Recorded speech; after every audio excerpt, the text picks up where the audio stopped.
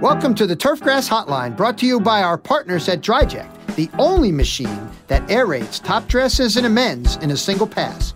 And our partners at IntelliGrow, manufacturers of Civitas, a fungicide that's so much more. Rich Buckley, welcome to the Turfgrass Hotline. Our conversation continues with the 2019 growing season here in June in the Northeast. And the last time we talked, we were yakking about damage from annual bluegrass beginning to make its way into the Rutgers lab. Let's start there. How severe has it been? Well, every day we get a few more samples. It's starting to pick up into a summertime pace. In 3 days, we got 58 plugs. So a few of them had ABW, and I get a lot more emails and photographs of annual bluegrass weevil damage than I get actual samples because, insects are easy to diagnose. They come crawling out of the plug when you take it. That's what I was going to ask you. Are there times when they're sending it in for something else and you find ABW and say it's probably this? Yes. The Poe is yellow, wilting prematurely. They think they have anthracnose or something, and I start pulling the plug apart, and I find larvae. And usually they're smaller larvae just coming out of the stems. It's not like we're seeing, adults in the plug or that sort of thing. Are you surprised to see so much damage with all the moisture we've been having, or are you getting samples from parts of the region you service that might be drier? Yeah, a little bit of both. Some areas, and I have samples coming today from Sonoma, California. So we get samples from all over the country, and there's clearly drier spots than the Northeast. Now, that being said, over the Memorial Day weekend, we had a pretty abrupt change from cooler, wet, regular, rainy weather to some high and dry and hot and windy. And that situation dries out the surface quick, and if you're not on top of it, if your crew can't hand water well, cook your grass. And so we're starting to see the consequences of that now. And I believe that probably includes basal rot anthracnose on putting greens as well. Yes. That's when the problems start showing up. You got anthracnose, the root diseases start coming into the forefront because the grass has that extra stress and they can't hold up. And so how much anthracnose are you seeing, and is there any particular pattern? Is it infrastructural issues like poor drainage, scalp turf? What kinds of things are you seeing associated with the anthracnose? Are guys still a little too low in nitrogen? The whole time you're asking the question, I'm thinking, because they don't fertilize enough. I mean, seriously, I talked to a guy yesterday that had 0.7 pounds on his Poe greens last year, and he thought he was high in N because he had 0.5 already this year. And, I was like, dude, man, just chuck a pound of something, slow release on it now and make it grow. The message that Clark and Murphy and all, Ingwajot, all the anthracnose researchers from 10 years ago that said fertilize more, seems to have gotten lost in translation somewhere. And it's a shame, too, because what the work showed clearly, especially the BMPs that James Hempling published last year in his research paper and have been on the website at Rutgers forever, clearly it doesn't have to be a lot of nitrogen. It just has to be enough, number one. And number two, you don't lose playing performance. And that's what I think the work was so clearly showing, is that you can cut it 0.90, but you better be feeding it pretty well. Otherwise, you're more susceptible to it. Now, Rich, let's transition to root diseases for a second.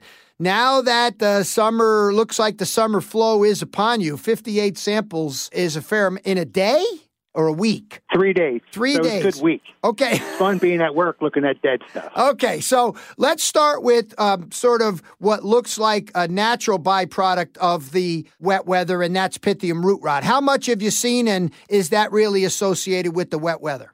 Yes. Yeah, we're starting to see increasing numbers of it. It's not overwhelming yet, but if I looked at my statistics, it might be the most common problem over the last few days.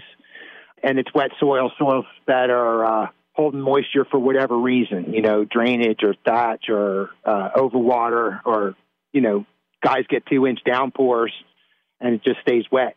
Yeah, it's closely related to the wet soils. And I expect it to continue to be a problem as long as we maintain this kind of a rainy weather pattern. And you're seeing it in sand-based push-up greens or sand-based greens, push-up greens, or it doesn't matter?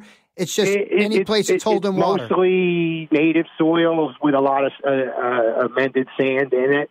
If guys are air frying and top dressing a lot, we still see it. It might be 3 or 4 inches down, but there's a layer down there, and the soils hold water. So at that interface where the push-up green meets the sand top dressing, even if it's 3 or 4 inches down, now I've been cutting into a fair amount of greens. I know they're rooted to that depth, and I wonder if they spent a little more time breaking that interface between the old push-up and the sand top dressing, that maybe they have to start working the problem at 4 and 6 inches now, because that's where the root rot is, where the water's perched? Where the water's perched, yeah. But, all up through the root zone, you see the fungus. But I don't disagree. I think they need to poke some holes down in there through those layers. It'll just benefit all around. I've heard guys say we can't do drill and fills and that sort of thing because of the drainage and that sort of stuff. But well, there's a lot of solutions. DryJect is a good solution. A lot of guys will deep tine. Depends on where their drainage is, if they even have drainage, or a lot of times they'll go to XGD systems. But I want to ask you a sideways question here about Pythium root dysfunction. How often, if ever, do you see the other Pythium problem? Not a ton. We used to see what I think was Pythium root dysfunction years ago when there was a lot of new construction, through the 90s. Mm-hmm. Now, I don't see a ton of it. Okay. Most time it's the kind of the crummy root zone Pythium root rot issue. And it's so persistent that will even a fungicide help you, or do you really have to wait for the soil to drain? Will a fungicide help? Should that fungicide be watered in?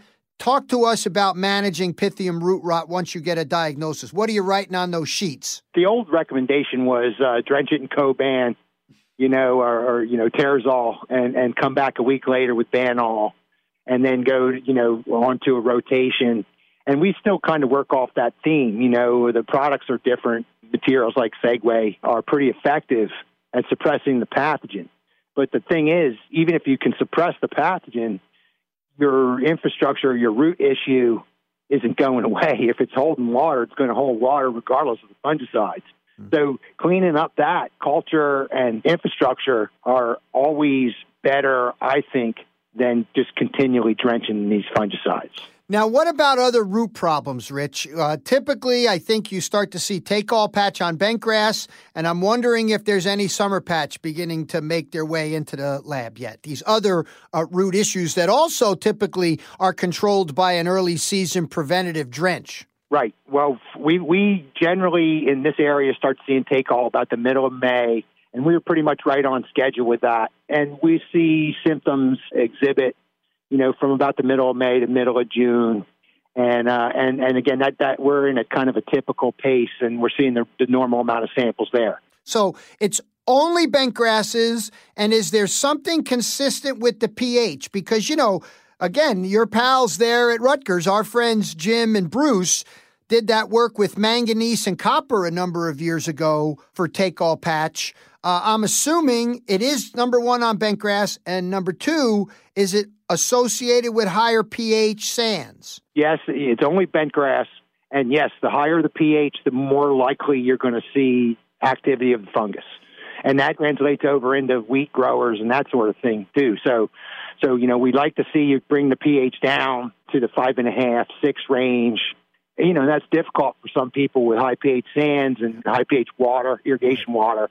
But that is fundamental pillar of cultural control, get the pH down. Do you often recommend ammonium sulfate, maybe as just a very quick use of ammoniacal nitrogen to try to, lower the pH a little bit? Do you like that as an option? Absolutely. And that goes back to Dave Thompson and Bruce Clark, 20 years ago. Right. That demonstrated that over a period of a couple of years, you can affect the pH pretty well. Are there good fungicides once you get take-all to apply to keep it at bay? The strobilurins work well, and the DMI materials work well. Once the soil temperatures drop below about 60 in the fall, so doing a September or October treatment, And then in the spring, again, as the temperatures are coming up, April, May, that kind of thing. The fall fungicide treatments are more critical than the spring. You're going to get better control. You're going to skip one or the other, skip the spring, not the fall. Okay, so for Take All, you're doing a drench application in the fall? Yes. And so since we're talking drench, is it your experience that sometimes the products just aren't watered in enough? It depends. Guys get skimpy on their dilution. They want to spray at low rates. And, you need to get at least 2 gallons. And in the old summer patch research, it was 3 to 5 gallons, but they were using thiophanate methyl, which isn't all that water soluble. So again, depending on product, you need to use enough water to wet the root zone, because the plant tissue that you have to protect is below ground. So you need to get the product there. So the fall applications are more effective than spring applications if you had to pick one or the other. But for summer patch, we know there's a spring model when the soil temperature's at 65 degrees at 2 inches for so many days. Those drenches are made. I'm assuming those treatments are in place. Is it too early to start to see summer patch problems? Usually we don't see summer patch until closer to the 4th of July. But yesterday we were seeing samples with a lot of fungal activity on the roots. The grass wasn't dead yet, but it had been wilting prematurely, looked a little bit heat stress.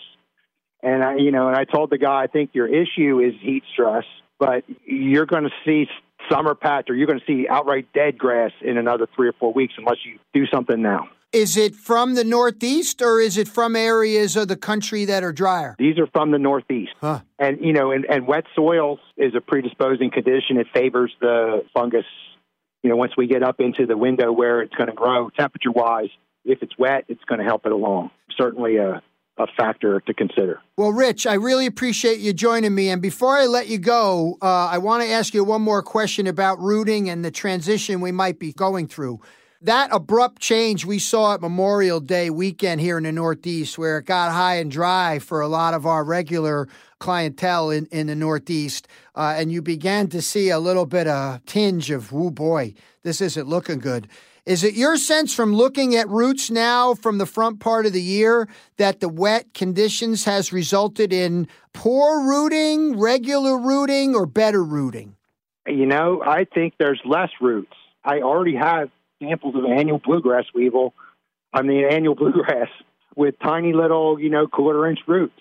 So if I'm seeing plants that are in that much distress now, we're going to have a big problem in July if it gets really hot. And we're not going to talk about how happy that makes you. It's job security, man. All right, Rich, one more time. We can simply Google the Rutgers Diagnostic Clinic and figure out how to send samples to you, and all the information's on your website? Yeah, all you have to do is Rutgers Plant Diagnostic Lab, and we're one of the first things that come up, and just click through, and you can get everything you need, including my phone number, to send a sample.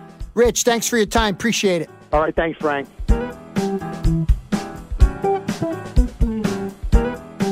And thanks to our partners at DryJect, the only machine that aerates top dresses and amends in a single pass, and Intelligro, manufacturers of Civitas, a fungicide that's so much more. I'm Frank Rossi. Thanks for joining us.